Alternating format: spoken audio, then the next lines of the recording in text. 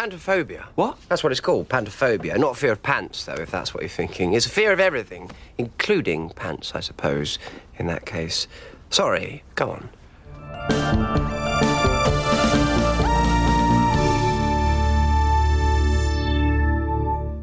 Welcome to TARDIS Talk, the weekly podcast where we discuss all things Doctor Who.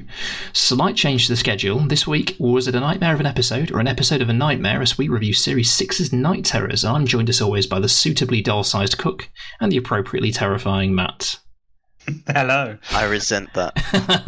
I enjoy my title, thank you. I thought you'd love that. There we go then. Yeah, so like I say, slight change to plans. The schedule kind of changed and moved about slightly during the week. So we will be interviewing Gallifrey Custom and discussing Who merch at some point in the very near future. We just need to work on a date that's going to be good for all of us. The perils of podcasting. But there we go. But yes, it gives us an opportunity to talk about Night Terrors, which I believe was your choice, wasn't it, Cook? Unfortunately. Yeah, okay. Well, we'll get into that in detail in a moment and see what your thoughts on that were. But let's just quickly touch for a moment and go on a slight tangent before we get started. We had some more Series 14 news come out in the past week, which was Phil Collinson's returning to produce the new series. So we've got the original triumvirate back. Russell T Davies, Julie Gardner, and Jane Tranter by proxy. And now Phil Collinson, which is, expected, unexpected. It's slightly odd news. I don't think it was unexpected. I didn't see it all happening, but then I didn't see the return of Russell happening either. So yeah, I don't know if I'm upset by it. I'm just curious as to how much of the old gang they're going to potentially put back together. I'm excited because the people who did the original formula and got it right so very well during the golden years of the new series run are coming back, and Russell T Davies has definitely grown and matured, hasn't he, with his writing and his sort of like his series over the years. So we can only see good things. Isn't it? The longer you do something, the better you get.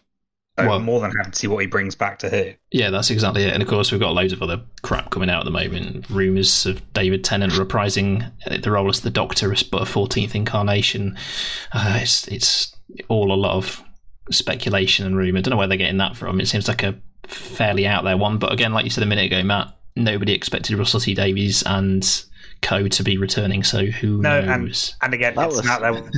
It confirms again that you can potentially go back to visit old faces, so who knows at this point. I'm just going to wait to see sort of what the solid information provides as opposed to the rumour mill, because the rumour mill loves to run about. It does, doesn't it?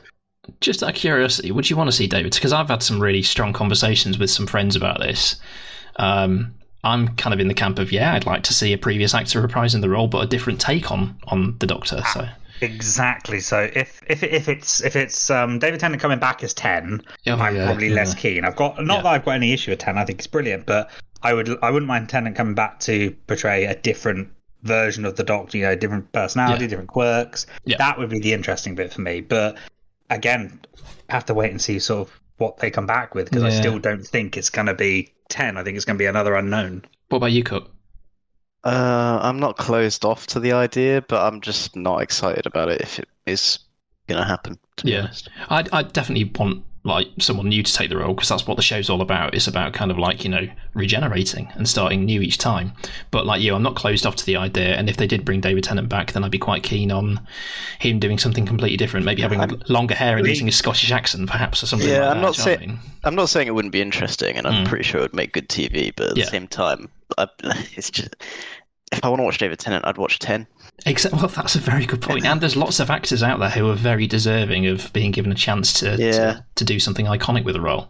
So maybe it's a ploy. Maybe they're just going to retcon everything after 10. Well, I did read something interesting very briefly earlier. I can't remember where I read this or where I found this out, but there's something to do with Russell T Davies is actually going to bring back the 10th Doctor for Series 14 in a build-up to the revelation of the 14th Doctor. But I can't see how... rumours, speculation abound. Twitter's been full of it this weekend, which has made me laugh with some of the memes, which is brilliant. I don't know. My problem with this is that it just sounds like desperation, really. It does a little bit. A lack of confidence in Doctor Who's ability to continue of its own. I think a lot of people have been stung, though, substance. haven't And I'm not talking about the people who are kind of a little bit sensitive about the fact that, like, you know, the show went with a female lead and stuff like that, and it addressed an issue. Yeah, I know what you're talking about. I do think there's the writing issues and stuff like that that's knocked a lot of people's confidence. I think that's where my own insecurities about the show's future comes from, and that's why I'd be quite happy to see a reprisal from a previous actor take the role, because at least I know it'd be in good hands. But I kind of see the argument for it needs to regenerate, it needs to keep moving forward. So when are we gonna? We're still in January now, aren't we? So, and if they're going to start filming in the next couple of months, it's the spring, isn't it, when they're filming season 14? I think the rumour is May time. Is it really? So they're going to have to announce well in advance of that. So we could be finding out basically at some point in the next couple of months who's got the... We've been saying that since Russell T Davies got announced. Yeah, I guess. But I thought I'd bring it up anyway because it's prevalent news. It's quite heavy. I also do like, in a real tongue-in-cheek way, the fact that even Danny Dyer's been given credence as the 14th Doctor because he's left EastEnders, which just makes me cringe and laugh at the same time. But yeah, I can't. That would be the death knell. Oh, that'd be awful. Danny Dyer's a great actor, but he's just not Doctor Who material. It'd be very, very awkward. Right, let's move on. So, Night Terrors, which was Mark Gatiss's. So we did The Unquiet Dead last time, which just so happened to be Mark Gatiss. We're doing it again this week with Night Terrors, which was Series 6's kind of mid-season story, really, wasn't it? You chose this one, Cook. Why did you choose this story? I chose this one because it's one that I just tend to skip. It's one that doesn't particularly show up on my radar very much. Yeah, I think we had a conversation around it, didn't we? We wanted to go back, which we've maybe watched once or twice, but we never wanted to go back and revisit more than that. Yeah. I mean, it actually amazed me how much I didn't remember of this story. So yeah, same here. I say amazed. I'm kind of with you on that. But the reason as to why I didn't remember it wasn't shocking. Yeah. But I completely forgot the whole elements of it and whole sequences of it, which I think is what you're kind of alluding to. Yeah, definitely. Yeah. It's an interesting one though, because it obviously, essentially. So let's just talk about the story then, as we do normally. So the story of this is basically there's a little boy who's scared of everything, and his mum and dad don't know what to do. The little boy somehow sends a psychic signal out in space, and the Doctor receives it and comes to help. And it turns out that this little boy is actually an alien who kind of inserted itself into this human couple's lives, and love saves the day. And that's kind of basically what happens. It's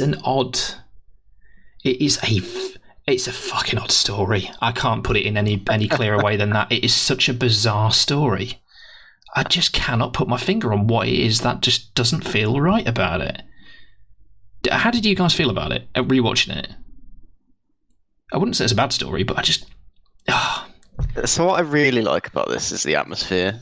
It is very creepy.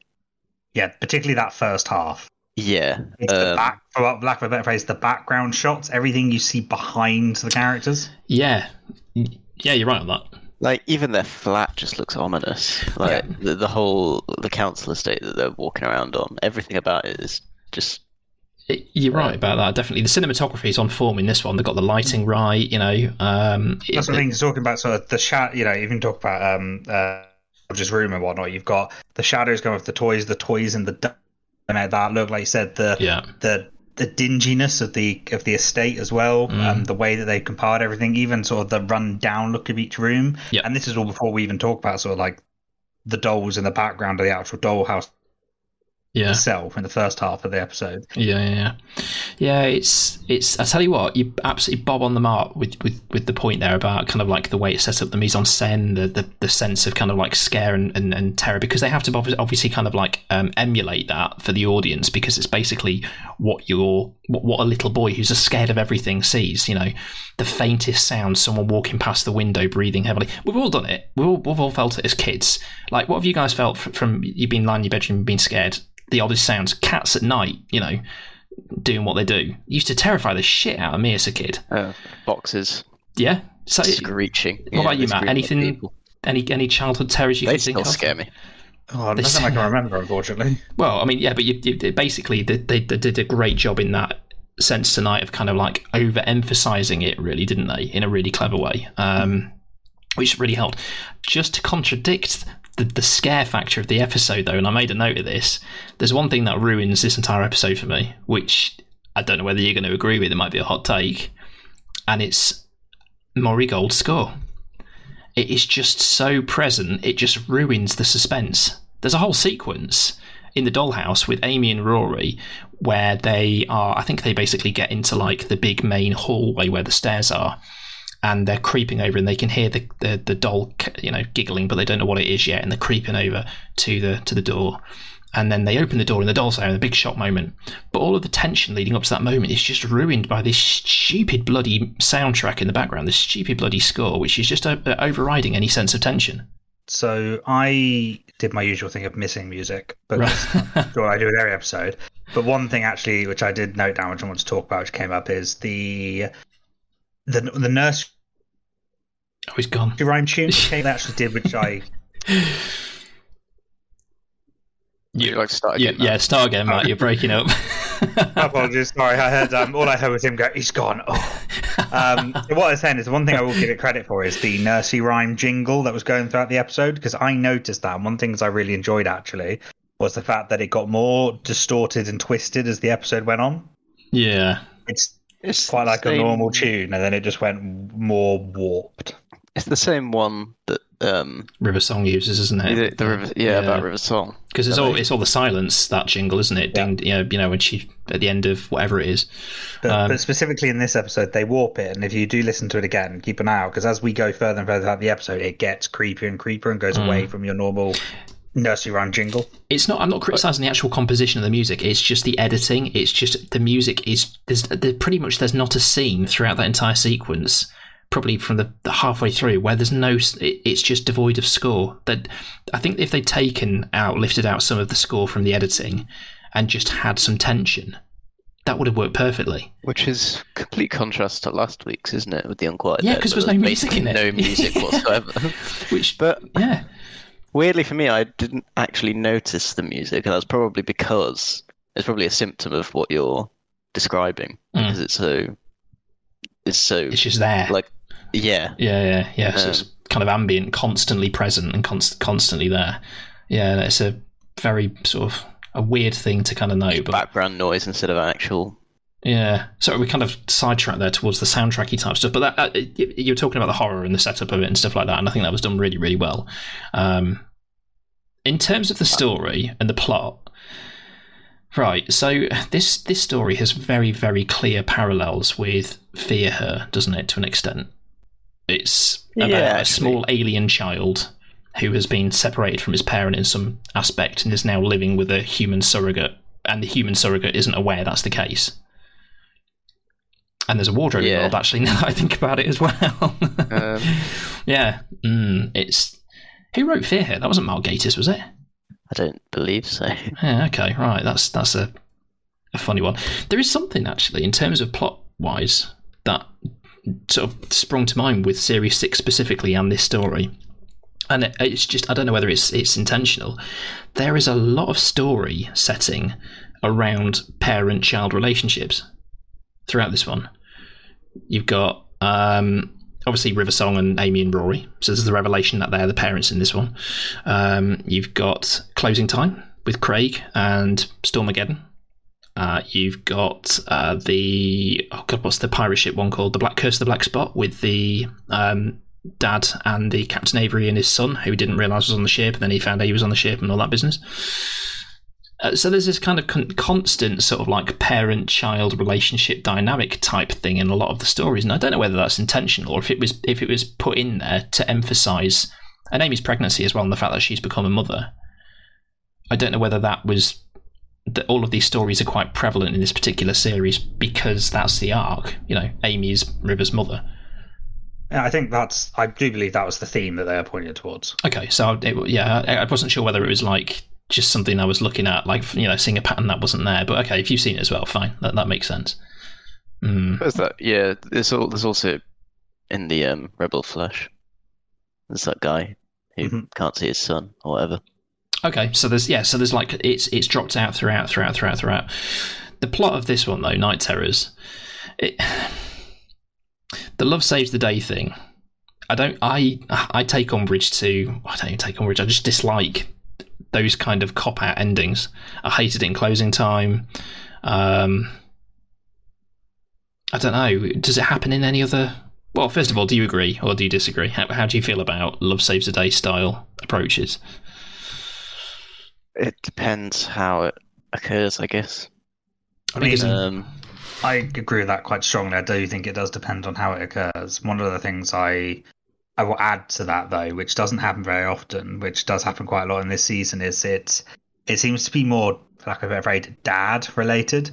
A lot of the time when it's love saves the day, it tends to be a mother and her children as opposed to a dad and their kids. Yeah, I suppose so. Because we've got in Closing Time, of course, it's a very similar scenario. Craig is strapped to a cyber conversion unit, and he hears his baby crying, and it helps him override the cyber conversion and all that bollocks. And in this one, little George, sees that his dad, what's he called? Alex goes to chase after George and protect him. And that gives him the courage or whatever it is he needs to overcome the monsters. I still don't understand what the hell it was all about, to be honest. Well, I think with this one, it's meant to be more about acceptance than anything else. He finally feels like he belongs because he faces his fears. His dad's not rejecting him, and that was probably the bigger theme of the episode, right? As opposed to love causing the Cybermen to explode. So I think it's a bit stronger in this episode than it is in others. There's a vaguely more logical explanation to it. Fair play. Yeah. Okay. Love saves the day happens in the lodger as well, and I think that's a very perfectly well executed solution. I can't even remember how that ends off. How does the lodger end? They both basically they're all about to get vaporized because they get lured into trying to launch that silence ship. Yeah. And then they have to admit to each other that they're actually staying there because they want to stay with each other. Right, okay. Yeah. And it's sort of like alluded to throughout all the episode. I think that's stronger than some of their examples. Yeah. I don't think the Closing Time one's a particularly good one. I think this one was okay in terms of like the context of. I do have some. In terms of the fact that Alex takes so well to the fact that his son is an alien. He takes it in his stride. He definitely takes it. But what else do you do? It's his son of 8 years at that point. Well, there's an initial part where he don't really seem to give a shit. He's like, I don't want to keep him. What, he's going to grow 2 heads? It's like, that's your son of 8 years. He doesn't say he doesn't want to keep him. He just goes, what happens now? It's a very honest question. Well, no, there's the bit when they're on the stairs and he's like, what am I supposed to do? He's an alien. It's like, surely you would have a gut instinct, no matter, like you just said, Matt, it's his son of 8 years. You would have a gut instinct to rush down the stairs and protect your son when he's been encroached upon by these killer dolls. Well, but what I mean is he's not exactly kicked him out or thrown him over the barrier. He's literally just saying, is there anything I should be aware of? And then he's on the stairs talking to the doctor. I don't know. I think this might have been an episode that has some sort of like meta commentary on neurodiverse children in some respects. Yeah, very possibly, because I do really, really kind of like love that angle of the story. 2 parents struggling to understand a child's potential mental health issues or disabilities, and I think you're right. Yeah, that's a fair point actually. There is kind of like a strong emphasis about that. The mum's a nurse, the dad obviously doesn't have a job and he works at home, and they're struggling to kind of get an understanding of what's wrong with their son, who just seems to be, and the conversations they have as well, especially the dialogue between Alex and his wife, Alex and the doctor, and they're basically at their wits' end because they don't know what's wrong with him. Almost like it's kind of like you say, a commentary on something like maybe autism or especially with the light thing, possibly like the light switch on and off and on and off. Yeah, exactly that. OCD tendencies, OCD, Asperger's, all of those sorts of conditions. Yeah, no, definitely. So yeah, that's a very astute observation. Actually, I didn't really see that when I was watching through it, but now that I think back on it, yeah, that's pretty reflective. There's still something around the plot though that I don't understand, and I'm still trying to work it out now. So the kid was what, a Tenza? Is that right? It was an alien called a Tenza. Where did the psychic ability to construct a world of... And where was this psychic world? What was it? Good question. It doesn't. It just basically implies that they're shrunk. What, are they shrunk down in the dollhouse, and they're actually kind of like borrower-sized in the dollhouse, or is it metaphysical? I got the vibe. I got the vibe it was meant to be more of a world or a dimension. As opposed to be so metaphysical. Yeah, okay, fair enough. Right, so they're not literally in the cupboard. Yeah, because the Doctor literally says to George at one point, doesn't he? You create this world, you can smash it. So it feels more along the lines of it being, that more of a universe shift than an actual. I love the idea they're in the doll's house now. That's stuck in my head. You know what annoyed me when Amy and Rory were going through the kitchen and stuff? One of the first things that I would have done is I would have launched myself at the window and pulled apart the blinds to have a look where I was. And I was just thinking, how the fuck are they not doing that? That's insane. They're like, let's find the door so we can figure out where we are. And then they're like, oh, well, yeah, it was awful. She's like, although I did a grin did creep across my face though, because it's a very Amy trait to do. I love it when she goes back for the frying pan. Yeah, she's very very hands-on, isn't she? You're going to do McBacon again? Not with that pan, I hope.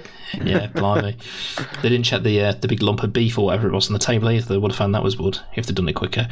So, okay. That's nothing new for beef, though, is it? What's the deal, then, with the concept of the... So, obviously, George is scared by things like the woman who lives across the way, which is...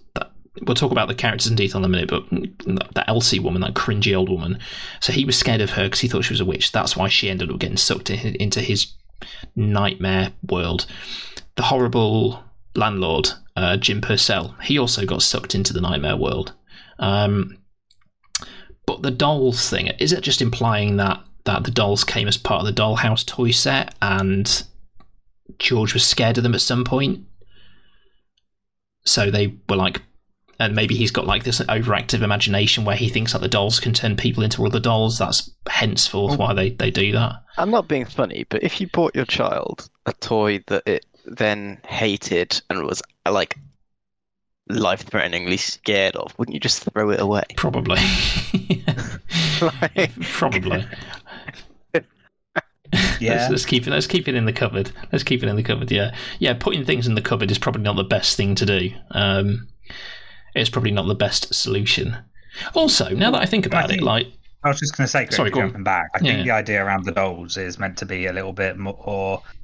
I think it's an interesting twist on things, because it's meant to be, you put things in the dollhouse into the cupboard because he's afraid of them, but then it's meant to be turning them into something safe, so they're being turned into toys at that point. He's just got a warped imagination. Well, yeah, like all kids do. A curtain hanging by the window can suddenly become a tall monster with a cloak in the right light. Yeah, I totally get what you're saying. If you think about it from his point of view, the people he's put into his world, they are the monsters. Exactly. His toys are going to protect him. Scary old woman, nasty old landlord. Yeah. But the toys, the dolls, are going to defend him. Yeah. He was scared of the lift as well, wasn't he? That's why Amy and Rory ended up in there. Yeah. And Amy and Rory walked past his window saying. They could get gobbled up by the monsters, probably. That's right, yes. That made me laugh, actually. Yeah, perfect timing there. I also love the move by Rory. The little line of Rory, though, when he's basically like, when he says, are we dead? We've died again, haven't we? We've died again, haven't we?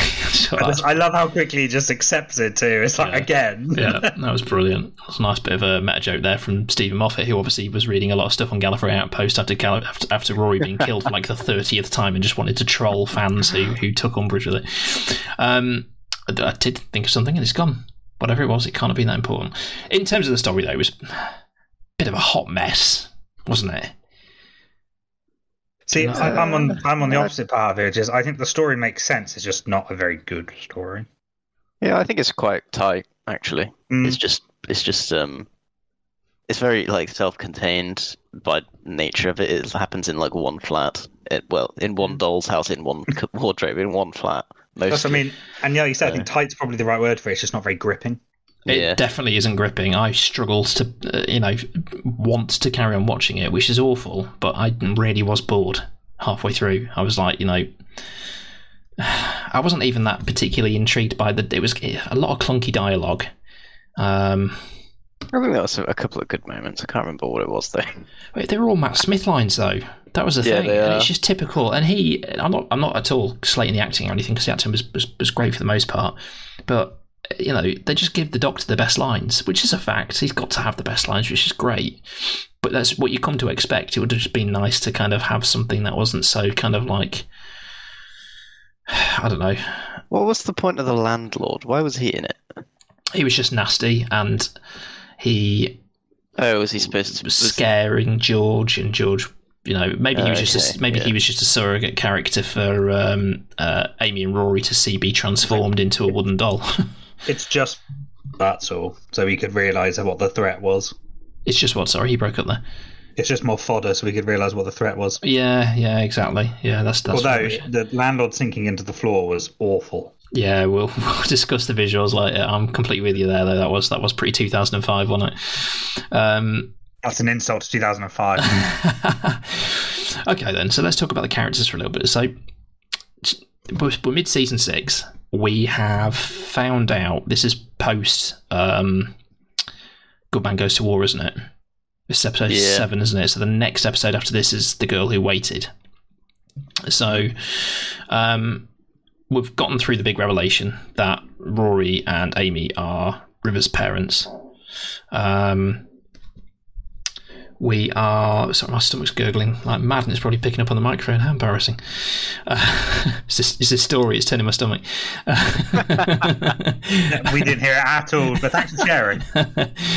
So, essentially, did anything come before this? Oh, it was Let's Kill Hitler, wasn't it? Yeah, okay, so...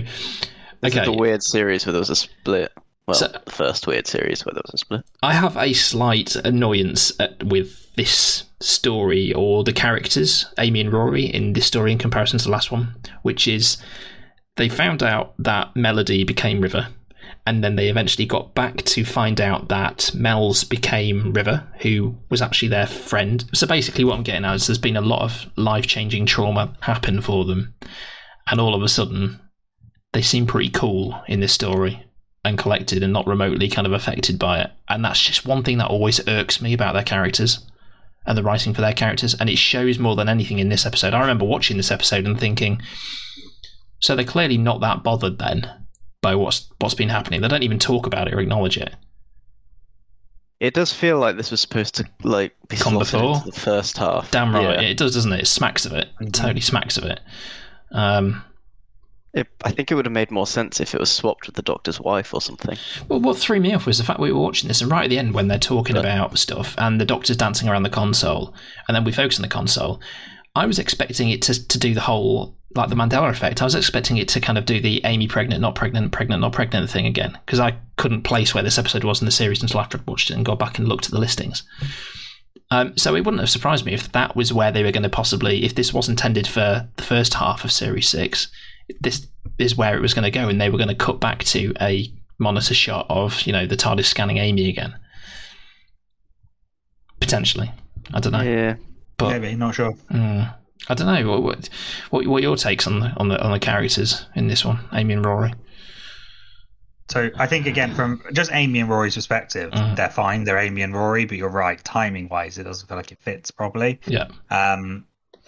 Even, like I said, even if it was just a conversation about it towards the end of the episode in the TARDIS, something to really ground it, but it does, like I said, it feels out of chronological order. They even mention it at the start, don't they? They're all like, oh yeah, everywhere in the universe, and now we're here. Mm-hmm. Yeah.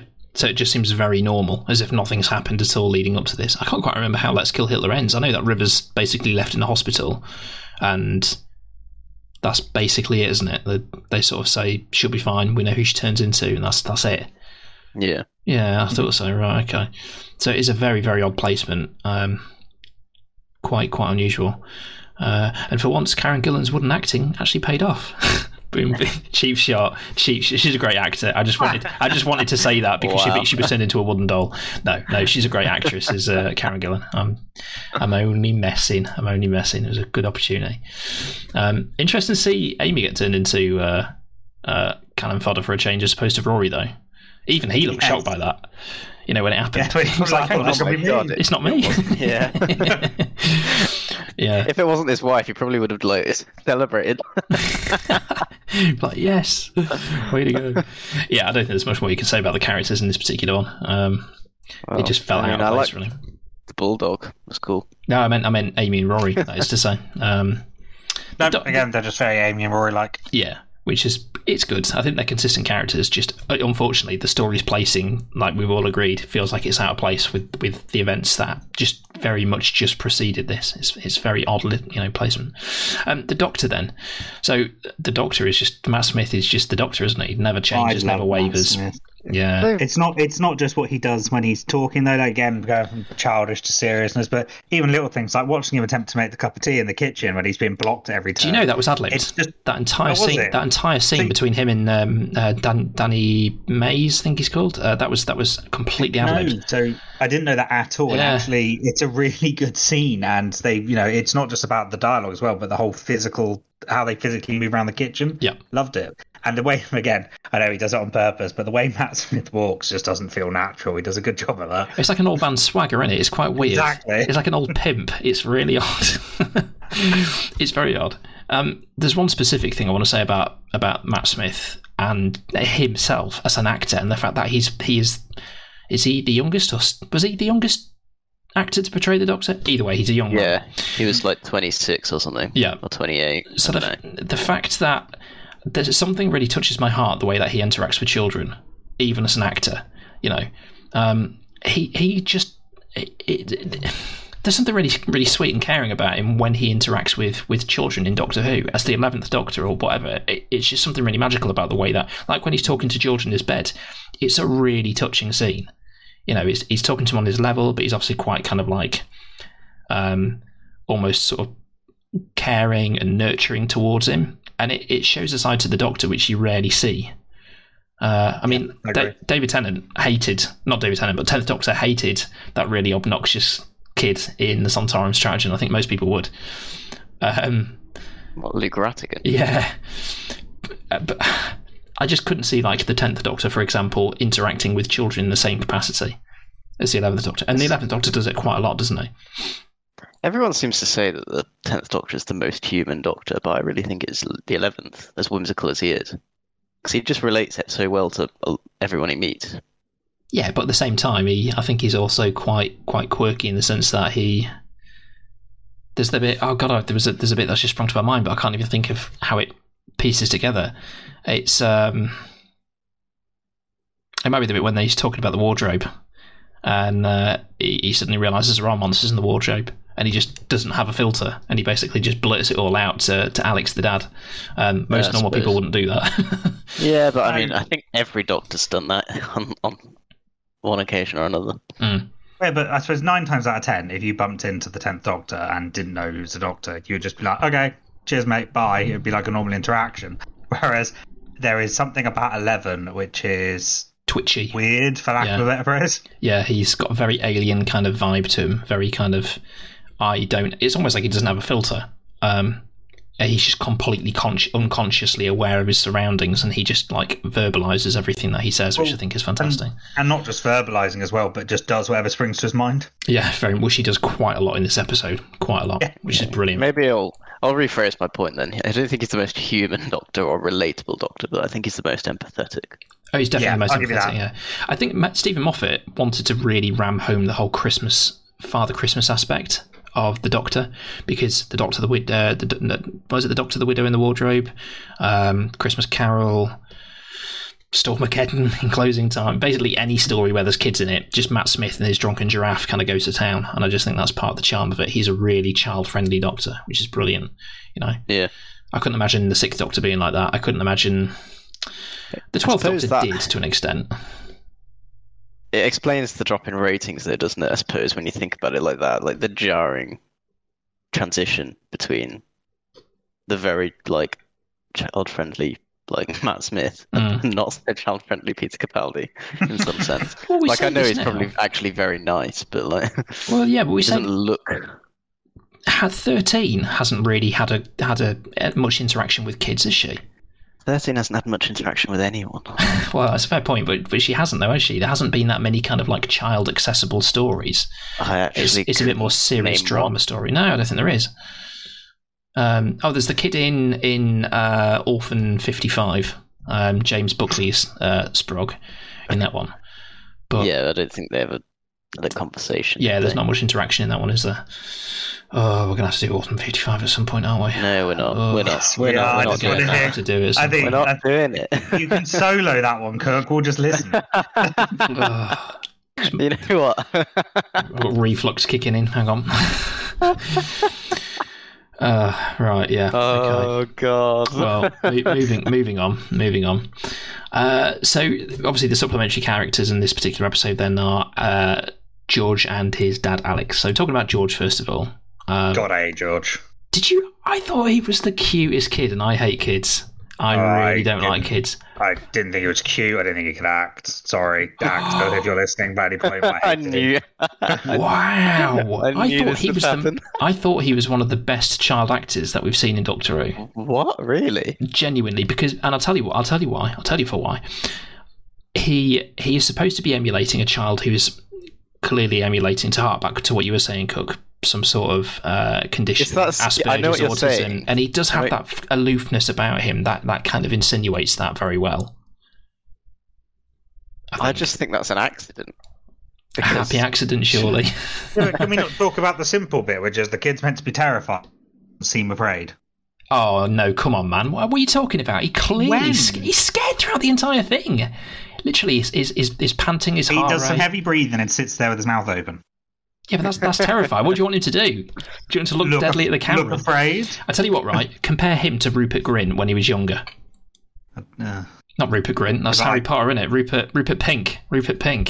I don't like any child actor. I made that I can't help but feel there's a slight level of bias on this. I'll let this go when you forgive the Sontarans.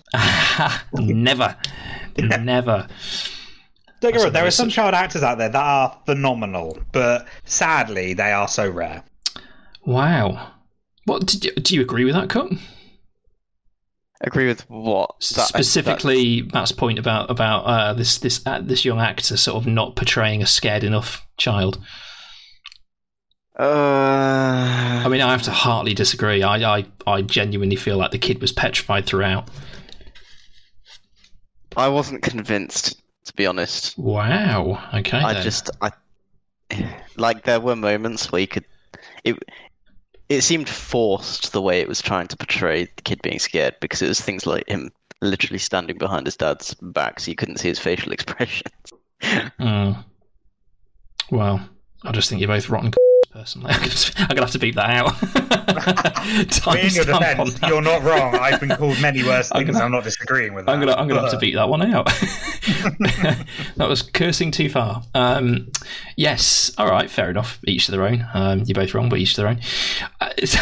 Speaking of acting then, interestingly, I didn't quite gel with Danny Mays' acting in this one, and I love him. I think he's a great actor. He's in loads of stuff. Alex, that is, the dad. He's been loads of dramas that I've seen and I've really enjoyed, I think he's stronger in the second half. The first half in the flat, he's a bit all over the place. There's just like bizarre inconsistencies in the way that he reacts to everything throughout. And it's possibly writing on the character's part, not necessarily on Danny Mays' part, I should say.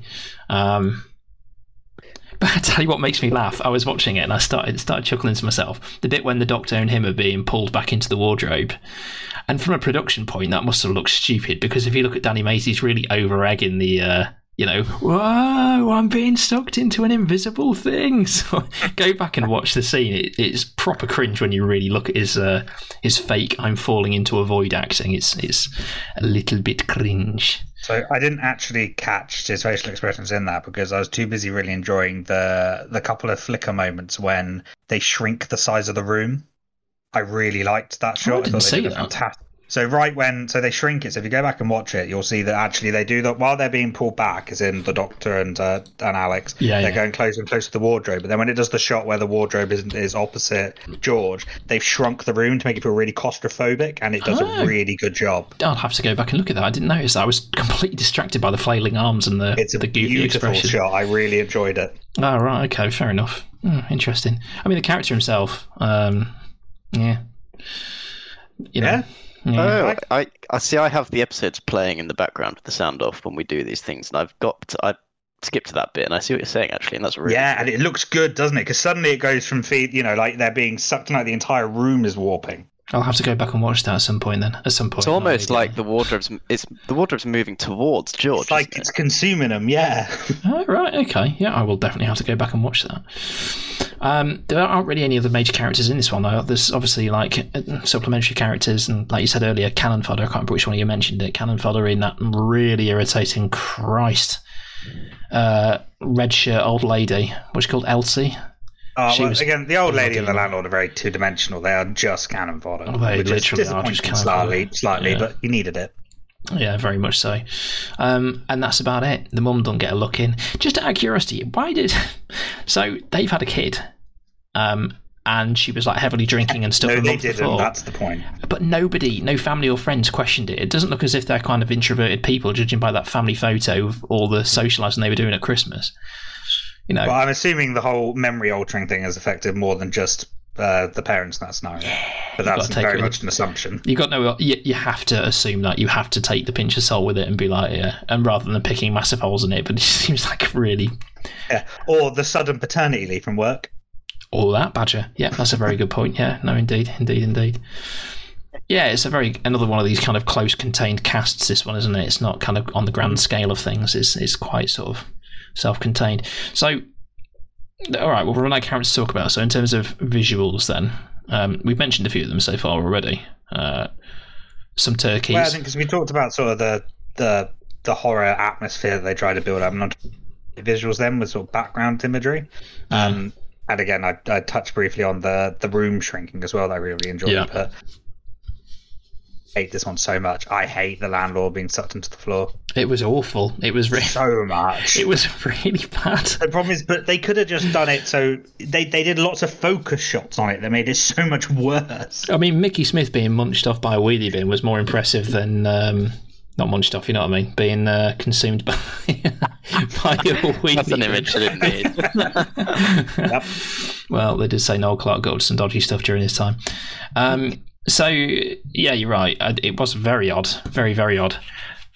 I think parts of my brain were taking stuff I'd seen from Flatline into this, because I could have sworn that when he gets pulled into the wall or the floor or whatever it was, he kind of like spreads out everywhere. But I think that happens in Flatline, doesn't it? Yeah. Yeah. Mm-hmm. Okay, fair enough. So, yeah, I'm mixing those. I'm just confused as to why. And again, this might have just been a light episode to save on budget, possibly, but I'm confused as to why they went with that imagery for him being sucked into the floor. Yeah. And then they went with the old lady being attacked by bin bags. Oh, my God.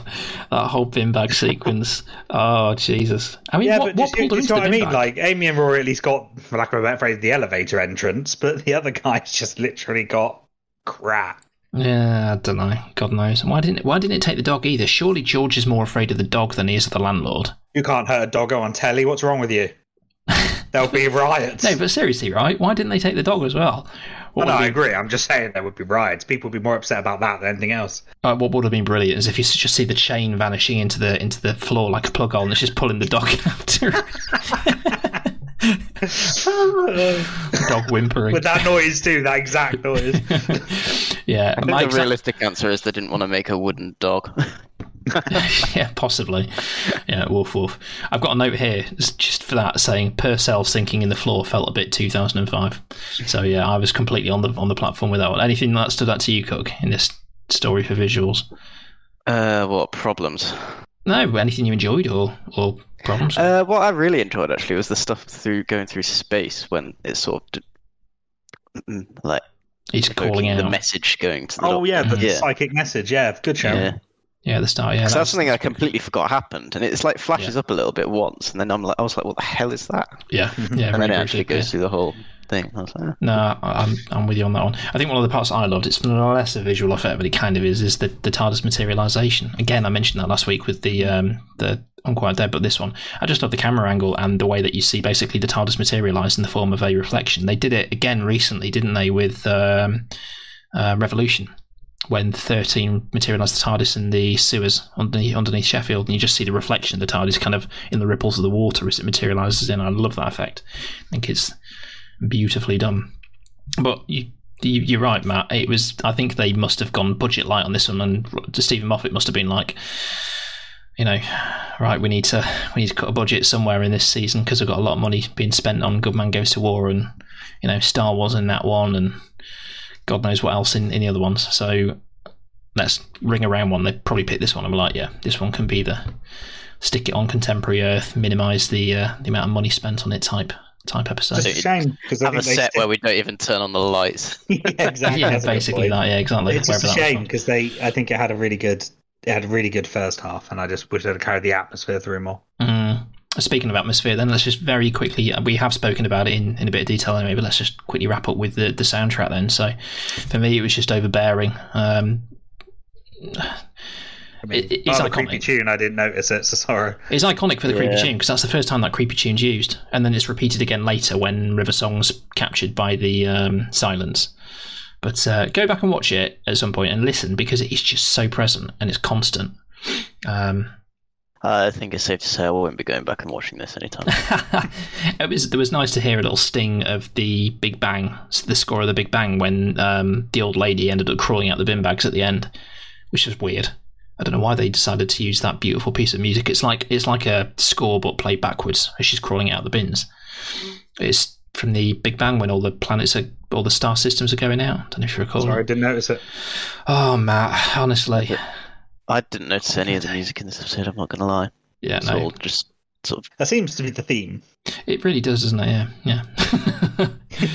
Well, okay then. All right then. So we're down to the rating for this one now. How many Cook, we'll go with you first of all. How many dollhouses on a scale of 1 to 10? Dollhouse, that's a terrible metric. I'd give it about... Insert 5 metric wooden here. beef joints. 5 wooden beef joints. So you give it a 5. 5 wooden beef joints. Okay. Yeah. What about you, Matt? Yeah, 5 wooden frying pans. 5 wooden frying pans, okay. I think I would give it 4. I just completely forgettable. Yeah, completely forgettable. I mean, it is forgettable, really. Quite confusing. The monsters weren't particularly scary. Yeah, what can I say? Not much, apparently. Could have been Sontarans. It could have been Sontarans. It could have been Sontarans. I'd be interested to know how many people genuinely consider this their favourite story. There'll be quite a question. There will be people that do, but... Well, if you do, if anyone's listening and they do really enjoy this story, please let us know. Drop us a comment, tell us how wrong we are. What if we miss something? Yeah, because it's one of those turkeys in a way, isn't it? Okay, well that sort of brings us to the end of this week. We're going to continue, obviously, with these Mark Gatiss scenes because we're probably going to end up reviewing Sleep No More next, I should imagine, aren't we? Mm-hmm. Yeah, that's what we're going to look at next time. But thanks for tuning in, as always. Give us a like and subscribe on our Twitter and Facebook channels. Now, don't forget to join us next week. We'll be bringing you new reviews and content. But for now, it's a goodbye from us.